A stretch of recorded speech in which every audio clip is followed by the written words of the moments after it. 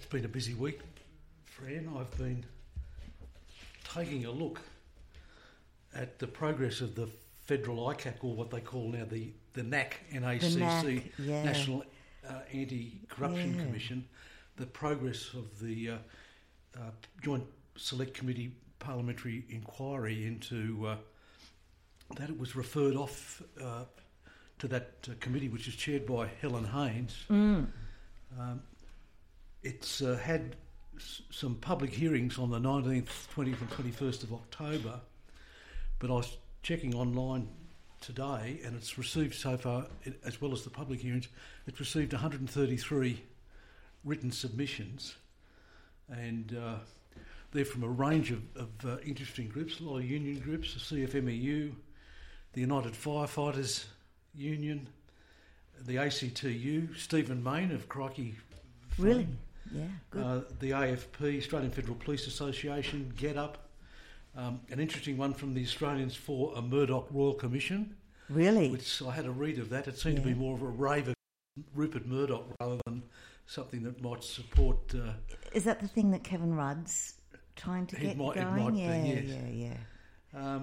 And also the ABC, Transparency International, and I'll be referring to their submissions about one aspect shortly. The Centre for Public Integrity, there have been various state councils for civil liberties, lawyers groups, various academics, and including an individual who I discovered, a person by the name of Lady Nola Preston.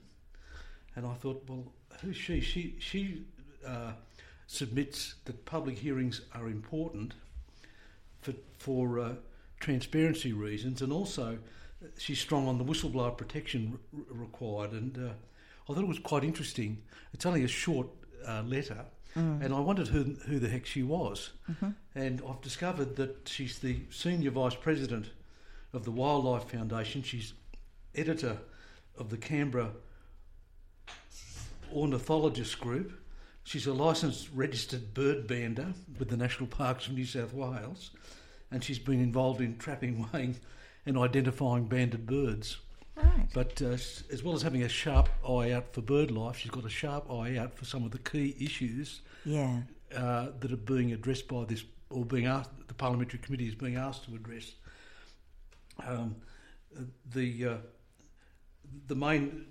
There's a big theme in the public submissions on for public hearings and for stronger whistleblower protection.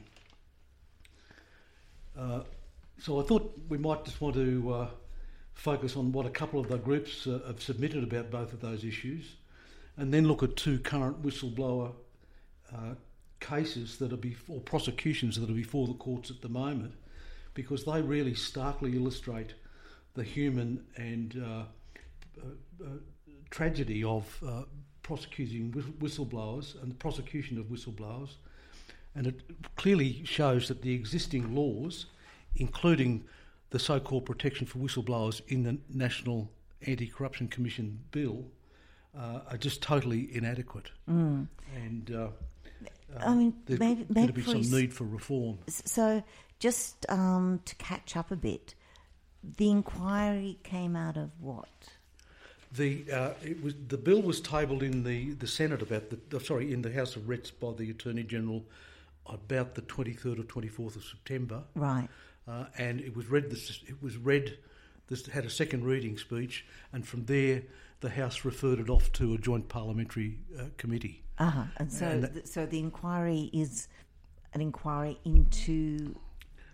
It's receiving submissions on what perhaps are the strengths or weaknesses of the bill, what needs to be reformed. Right. Interestingly, some of the groups who've found flaws in some of the clauses of the bill have also quite positively suggested amendments to those clauses so that it could address some of the issues that they've noted. Oh, that's good. That's good.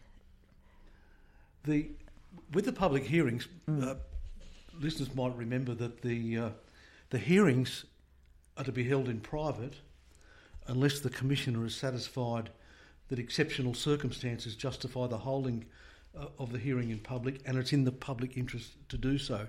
Now, that was a bit of a surprise because Labor never indicated that would be the case before they were introducing the bills. And when they supported the Haynes bill, there were two other bills, one in 2016 or 2018 by the Greens and Helen Haynes' bill in 2021, and none of those bills had private hearings, and Labor supported those bills. And now they've turned around and they've introduced this thing. There's some suspicion among some people that it's really to placate the opposition in the Liberal Party. Well, why would they need to do that? I mean, yes, well, they need to do that? I think both sides of politics might be a bit worried of the scandals that might break if there's too much by way of public hearings. But interestingly, the Centre for Public Integrity said that the exceptional circumstances requirements a serious backdown on Labor's much publicised set of design features. And it involves this circularity of the Commission carefully considering a range of factors, including whether the hearing might unfairly damage a person's reputation, and then determine that it's in the public interest to hold a public hearing, but then it's met by this further hurdle of exceptional circumstances. Now, none of the, apart from Victoria, none of the state or territory ICAC legislation has an exceptional circumstances provision in it. It's only in Victoria, and I think you might recall a couple of weeks ago we noted that in Victoria, over a period of 6 years, because of this exceptional circumstances provision, it's so hard to find exceptional circumstances that it was either there'd been 7 or 8 public hearings of the Victorian ICAC over an 8-year period, which is terrible. And it said the problem was the Court of Appeal in Victoria was asked to define what exceptional circumstances were, and that this is the problem. It's just so vague. Yes. And they said it's clearly unusual and distinctly out of the ordinary, and in those circumstances it might be reasonably rare. Well, even that's hard to determine what the court meant by that, and so it's giving them a lot of leeway. What the Public Integrity Centre went on to say that if the Commission decides to hold a public hearing, it can be subject to legal challenge. Really? And those challenges would be exploited, they say, by the well-resourced litigants that would both delay the Commission investigations and enable those people to obtain knowledge of the material that the Commission has against them. And then that might allow them to try and seek to interfere with the evidence. One of the other issues that the Centre for Public Integrity raised was with these delays, of course, it puts enormous strain on the people who've brought the info on witnesses while things are delayed, and that's very unfair. The Transparency International Australia also criticised the private hearings or the exceptional circumstances. They said it's not an accurate or useful threshold, and it poses dangers for the effective operation of the Commission. It recommends that it move towards a best practice form of what the public interest test would be, that would satisfy the justification of taking the evidence in public by, they say that if you strengthen through the requirement through greater clarity that the evidence has to be given in private if a public hearing might prejudice a person's safety or actual planned or likely criminal proceedings, then that would be a better safeguard and allow things to be more public hearings. I've lost the article, but there was a comment made this week by John Hatzitzagos, a former Labor Attorney General in New South Wales, who was appointed as a district court judge by the Liberal government about 10 years ago, and he's now, I didn't realise, he's now the state ICAC commissioner. Oh yeah. I had no idea, and he's come out publicly to criticised the exceptional circumstances requirement, and he's gone through and basically outlined what actually happens in New South Wales.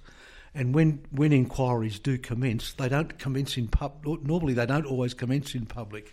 The decision to make them go public is after fairly intensive investigations by the Commission and making particular findings, and then deciding it's in the public interest for those findings to.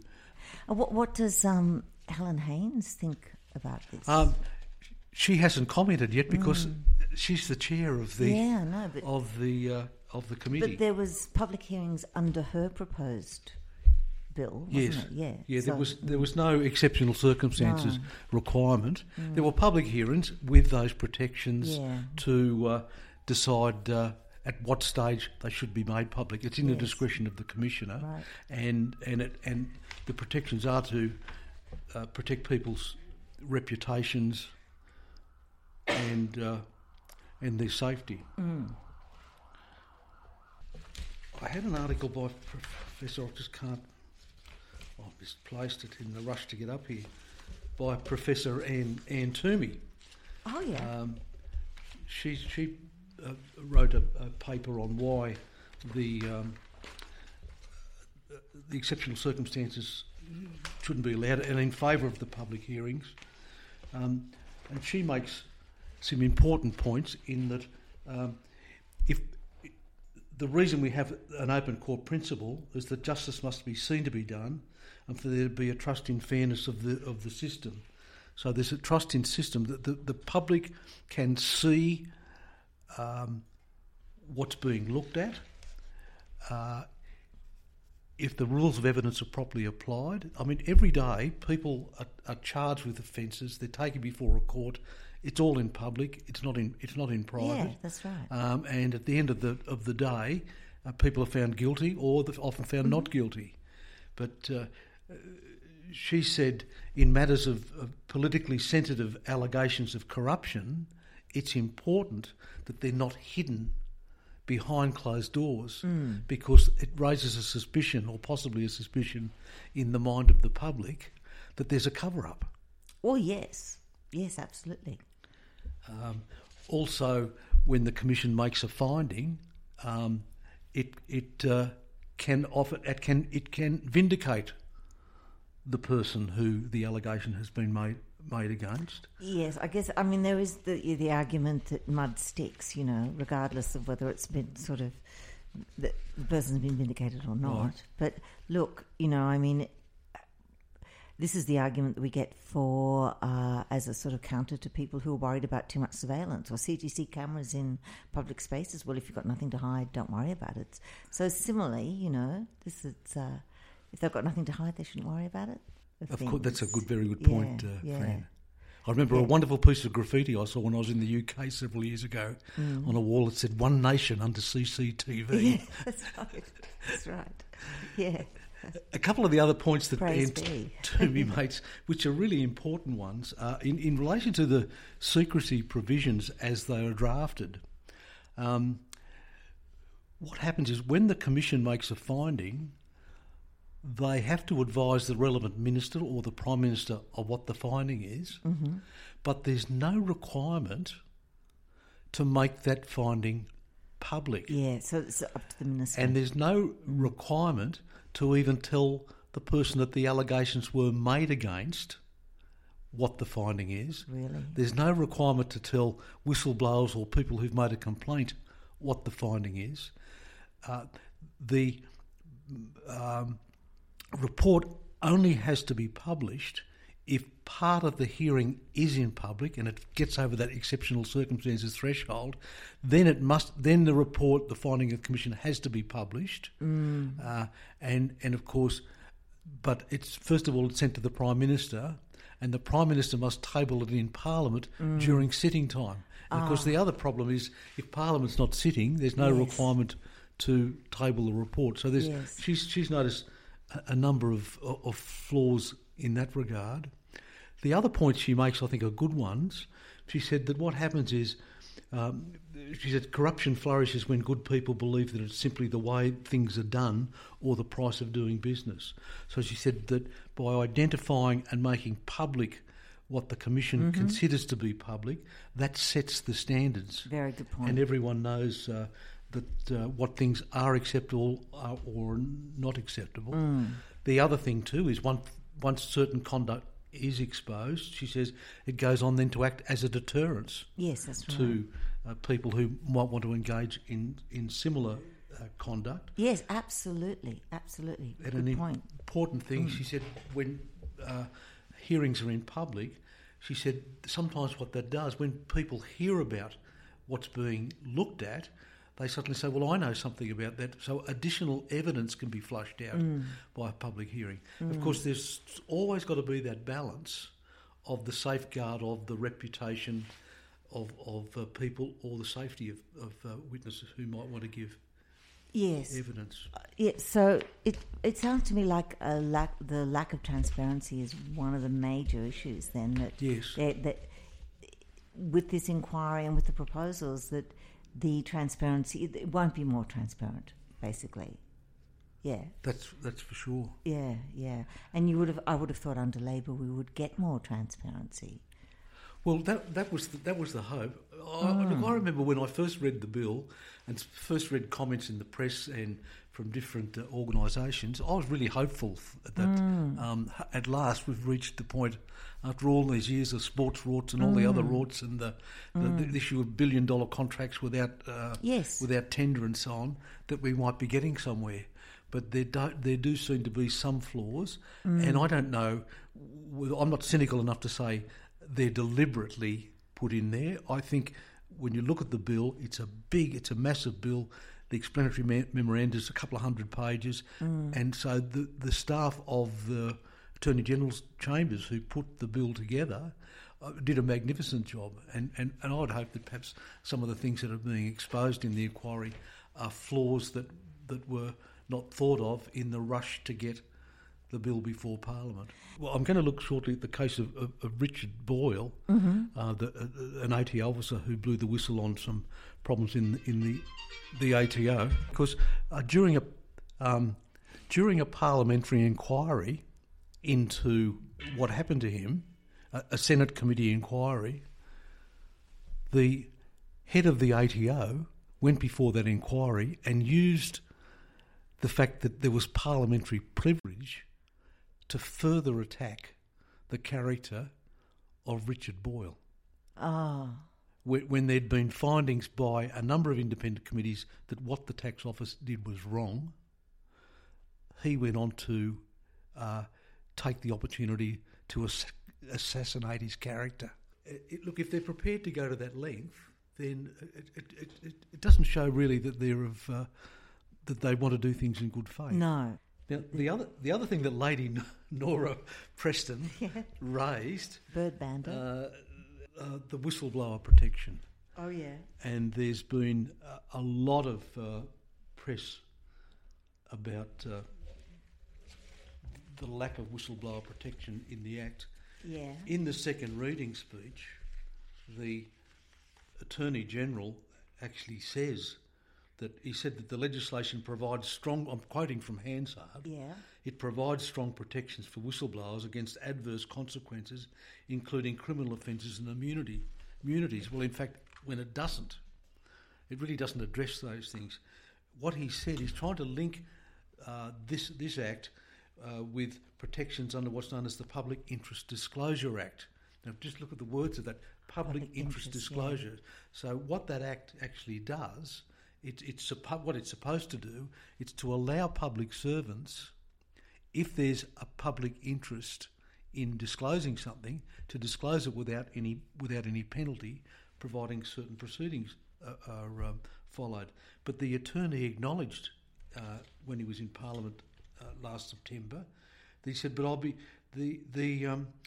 he said they'll be also protected under the Public Interest Disclosure Act, but I'll be introducing separate reforms to the Public Interest Disclosure Act to improve whistleblower protections with the aim of having these reforms in place when the Commission commences in operation." But so far, the government have brought no legislation or tabled nothing that might indicate what they're going to do in relation to amending this Public Interest Disclosure Act. And it turns out that the regime under it is really not a good one.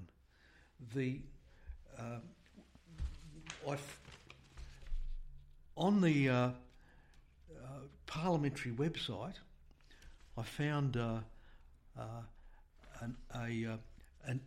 directive to public servants about what they can do on if they think there's public interest disclosure, and it said that aimed to encourage and facilitate the disclosure of information by public officials about suspected wrongdoing in the public sector. That's what it says is the aim. This was a document that's current as of the 4th of November 2022. Okay. And it talks about making public interest disclosures, and then it says what protections it gives to public servants if they make those public interest disclosures. And it said that they won't be subject to any criminal, civil or administrative liability for making a disclosure unless it's a designated publication restricted, and it's done without reasonable excuse or knowing the disclosure is false or misleading. It says there'll be no contractual or other remedy enforced or sanctioned imposed on you on the basis of making the disclosure. Mm-hmm.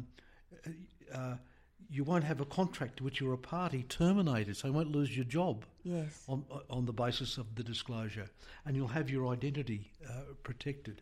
Now, what there's a provision in the Act that basically it says you make the disclosure, but you've got to follow certain protocol. First of all, you've got to take it to within your own department or section or head, and then if you're not satisfied with what happened there, you can take it possibly to the Ombudsman's office. And then there's provision further that if you're not happy with that, and it's justified, that you may be able to, in certain circumstances, go public. Right. That's the theory. So if you took it to the minister, it would be up to the minister then to proceed with the complaint. Right, yeah. But I think there was an article on, I can't remember where it came from, but what they said was that what fuels anti-corruption bodies investigating corruption is having as many whistleblowers as come forward.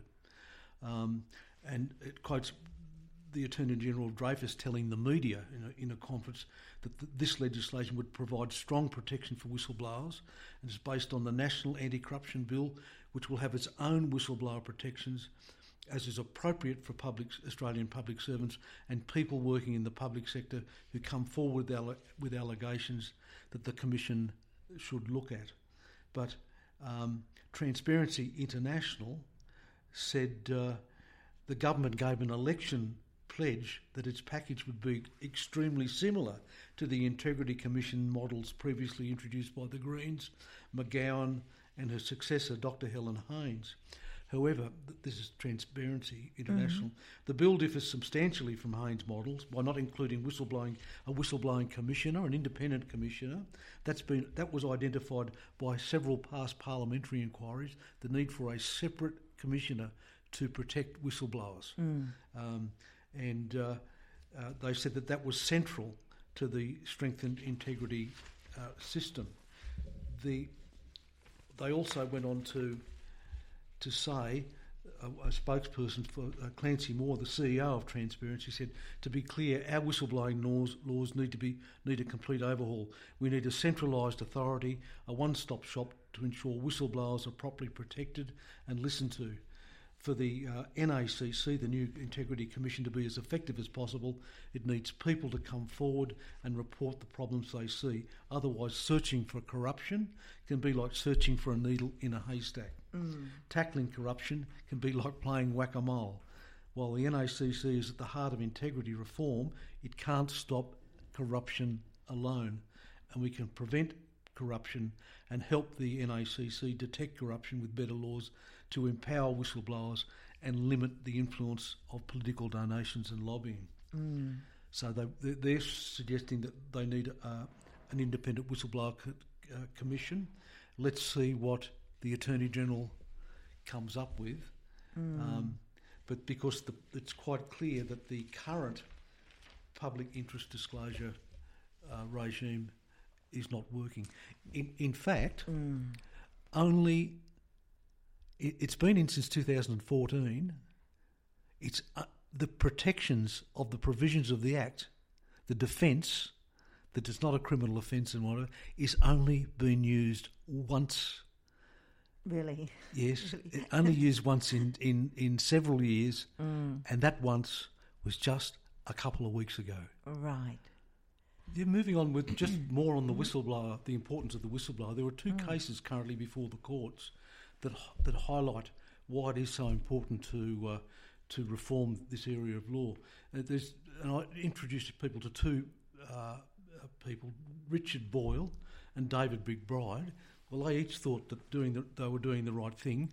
Boyle worked at the ATO, and he grew concerned about unethical, aggressive behaviour in debt recovery practices pursued against small business owners. And David McBride was an army officer and a lawyer in the Australian Army who, while serving in Afghanistan, was troubled by wrongdoing by the Australian forces, perhaps possible war crimes. And they followed the procedures set out in the Public Interest Disclosure Act. They each tried to follow them. They blew the whistle internally first, and then to oversight agencies when that didn't work, the internal, and at last, and only as a last resort, did both McBride and Boyle go to publicly, both to the ABC. Now, both of those men have been vindicated by independent inquiries of verifying the wrongdoings that each one spoke up about. And reform and changes have come about as a result, thanks in part to their courage. And Australia, I think, is a better place because they spoke up when they saw something wrong. Despite that, both Boyle and McBride are currently on trial for allegedly telling the truth, and each is currently facing criminal prosecution and alleging that they broke the law in speaking up about government wrongdoing. And how did they break the law? If they're convicted... But I mean, what's the allegation? Well, the allegation is that they used they've disclosed information that they shouldn't have disclosed. But I mean, why? They've obtained information. They've said some of them have obtained it illegally. Boyle allegedly recorded some conversations with other people at the ATO, and so on. When Boyle was first charged, he was facing 69 separate charges. Wow! But the point is that each of those men are now facing a substantial period imprisonment if they're convicted. So I'll just tell people about what happened with Boyle. Boyle was a senior tax officer down at the ATO in Adelaide, and he noticed serious flaws in the culture at the ATO debt recovery section during 2016. And he saw that officers there were aggressively pursuing debts using what's known as a garnishee notice against small business operators. A garnishee is where you can get an order that a third party that owes money to the so-called debtor has to pay that money to the ATO. Now, normally, you only get a garnishee order after you've got a judgment through the court. But the ATO doesn't need to rely on a court order. They can just automatically issue a garnishee. And they don't even have to give notice. They didn't even have to give notice to the people they were issuing garnishees against. And they were targeting a lot of small business owners. And they could even say to the bank, when money's deposited in the bank, take it straight out and give it to tax. So the ATO has that power. Yeah, they had that power. And what Boyle noticed was that some of the business owners were so stressed that they expressed suicidal thoughts, that they said that they couldn't carry on. And when he raised this with his superiors, he was so concerned about one particular person, he wanted to give somebody in the office the role of monitoring and helping that person through the debt issue, and that was refused by his superiors. And one of his superiors even complained that he was sick to death of these taxpayers who were threatening to take their own lives, sick to death. So there was no sympathy whatsoever. So he used the Public Interest Disclosure Act process. He complained internally in October 2017 by making the disclosure about the conduct. That was dismissed, and in November 2017 he took the matter to the Inspector General of Taxation. Now, one of the problems was that under the regime, he wasn't supposed to take anything to the Inspector General of Taxation without the permission of the Commissioner for Taxation. Right. So he needed the permission of the Commissioner of Taxation to take this complaint to... Who had already dismissed it? And he hadn't got that permission. So that was one of the things he got into trouble. So what they did was, that was in November, he took that to the... but nothing was done further at the Inspector General of Taxation. And the ATO persecuted him, and they offered him a settlement offer, leave your job, and they alleged that he'd breached the Public Service Code of Conduct. I'm not sure what the exact breach was, but they've come up with something. So they offered him a payout and a statement of service, but they said there was no admission by them of any liability, and it was on the proviso that he signed the old gag order. It was never to be publicly disclosed. He was just to go away and never come back. Well, he refused to do that. So that what happened then, in the following April 2018, he went public on Four Corners for the ABC, and he spoke out, he said, because of the serious and detrimental implications that the conduct had for the taxpayers and the callous lack of concern for taxpayers' welfare. 2 weeks after Four Corners, the AFP knocked on his door and raided his home and seized all the documents, and in 2019 he was charged with 66 criminal offences, including having protective ATO info, which he'd collected to support him in his public interest disclosure application. I'm just wondering how dependent is this behaviour on which government's in office? I don't. You don't know. Look, this is all. I don't know if this is this the government or the minister or whether it's just the department. I think there's a culture in all sides of government to punish whistleblowers, and that in all sides basically. So it's it's not party political. It's basically across the board. No. Yeah. And interestingly enough, there were 3 independent inquiries, including one by the Senate, that found, firstly, the ATO's initial review of Boyle's complaint was completely superficial, and also that the debt recovery practices highlighted major problems and found that the behaviour was crippling small businesses and happening without proper oversight. Now, poor old Richard Boyle is now he went before the court. His hearing started on the 4th of October. It's set down for several weeks, but the hearing is only to find out whether the court will accept that he's got a proper defence under the Public Interest Disclosure Act. Did he follow the proper processes that would then allow him to go public? Right. So it's a layered approach that the judge will be going through, and if he is successful, then that's the end of the case. But if he's not, if he's not successful, then he'll go to trial on what's now, I think they've got left now 24 charges, down from the original 66. So basically, it hinges on he missed one or two procedures, but it sounds like he could not have done that if it had to go to the commissioner before it got sent off to. That's the requirement of what was the requirement apparently of the legislation. Well, so how would he get it to the commissioner if he can't get it past the minister? Well, we've all read Catch-22. Yes, exactly. It's Catch-22, exactly. So it seems to me like the system is still kind of, stitched up to make it almost impossible. Yeah, he's been the poor man's been totally stitched up. Look, he's married. He's had a nervous breakdown. His marriage is broken down. Yeah. He's been public about the severe depression that he's suffered.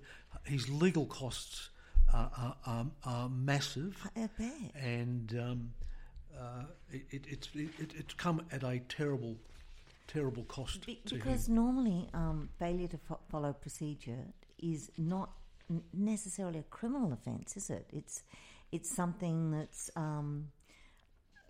it's usually it doesn't show intent or malice. There's no intent to commit a crime, no malice, it's just a sort of procedural thing. So you would think that would be thrown out of court. Well, the organisation in charge of the prosecution is the Commonwealth Director of Public Prosecutions. They say they've got a case, and they're going to prosecute it, and that's fairly bad. One of the other things that happened in Boyle's case was that the Attorney General's Department tried to keep suppression orders, or try to get the court to make suppression orders of Boyle's whistleblowing defence. Oh. They wanted to keep it secret. It's never been relied on before. Yeah. They wanted to keep it secret. Now, the judge in that case threw that out. When the Attorney General directed the Director of Public Prosecutions to drop the prosecution against Bernard Collaery, that was one of the first times an Attorney General has intervened and directed the first law officer to not proceed with the case. And Dreyfus at the time said he was reluctant to do. He did it, but he was reluctant because he didn't want it to be seen to be a politician interfering in the judicial process. The other whistleblower is David McBride, who's the former Army officer. Now, David McBride, I only discovered today, he's the son of McBride, the Nobel Prize winner, the doctor from South Australia who discovered thalidomide, was the drug that was causing deformities in children. Yes, that's right, yeah. But McBride joined the Army. He was a lawyer and he joined the Army. He served in Afghanistan for 2 years in about 2013. He's also an officer in the British SAS, and he blew the whistle. What he discovered when he was acting as a legal advisor was that he discovered that what he thought were commission of war crimes or offences against civilians. And he blew the whistle by using an internal complaint channel again about serious misconduct by the forces in Afghanistan. Then that was ignored. So he then went to the Inspector General for, I think, Defence and also the Minister for Defence and tried to raise the issues there. That was in 2014 again. In all of those instances, his evidence his concerns were ignored. So once again, what happened with him? After 2 years, he had a pang of conscience. He just couldn't stand it anymore. So he again blew the whistle to the ABC. Now, people will remember that the ABC published the Afghan files. There was a police raid on the ABC offices in Harris Street in Ultimo, where they seized the computers and records of journalists. What then happened? McBride was charged with disclosing information to journalists in 2016, including unauthorised disclosure of information, theft of Commonwealth property because he'd taken, documents to prove his case, and 3 counts of breaching the Defence Act. Now, he before he was charged, he left. He was trying to leave Australia. He decided to go and live in Spain, and he was arrested at the airport as he was trying to leave the country, and it's been going on ever since. And the hearing's been delayed again and again. Once again, he's suffered a lot of mental anguish. Yes. His marriage is broken down. Yeah. It's been a fairly dreadful time for him. But he also wanted to rely on the Public Interest Disclosure Act. And his defence to that Public Interest Disclosure Act was that he had followed the appropriate procedures that had been ignored, so then he was entitled to go public. And what happened, this is only a week or so ago, what happened is it was set down for a hearing before a judge, like Boyle's case, to decide whether it was a valid defence. Because if it was a valid defence, the charges wouldn't be able to proceed. Yeah. But what the Commonwealth Director of Public Prosecutions did on the day the hearing was to start was they brought an application claiming public interest immunity, which is saying that documents that would come out in the court case as to whether or not there was an immunity were sensitive and secret documents. They'd read what they'd done is they'd read what was in McBride's and his witnesses' affidavits and said that can't come out because if it comes out, that will damage the Commonwealth. So they've now barred him from arguing a defence even under the Public Interest Disclosure Act. Right. And McBride has now, I understand his lawyers have been forced to withdraw that defence, so now he's just got to go to trial. That's disgraceful.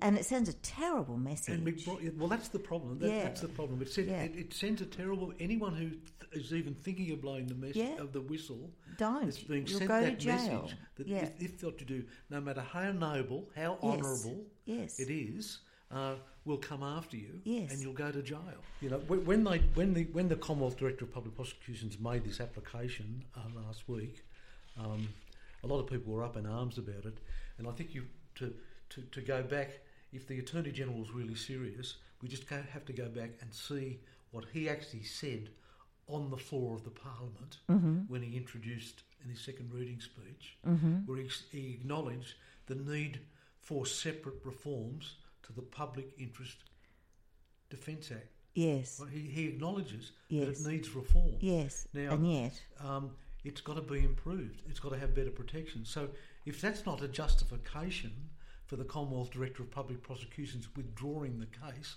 I just don't know what is. Wouldn't McBride be covered under the public interest prosecution, where their contract, a person's contract couldn't be cancelled, there would be no criminal proceedings. I mean, there are all these safeguards, right?